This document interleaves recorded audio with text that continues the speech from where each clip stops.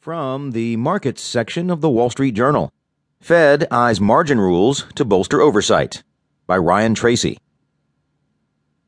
The Federal Reserve is dusting off a legal power it has largely ignored for 4 decades, a move that could significantly expand the Fed's influence over financial markets.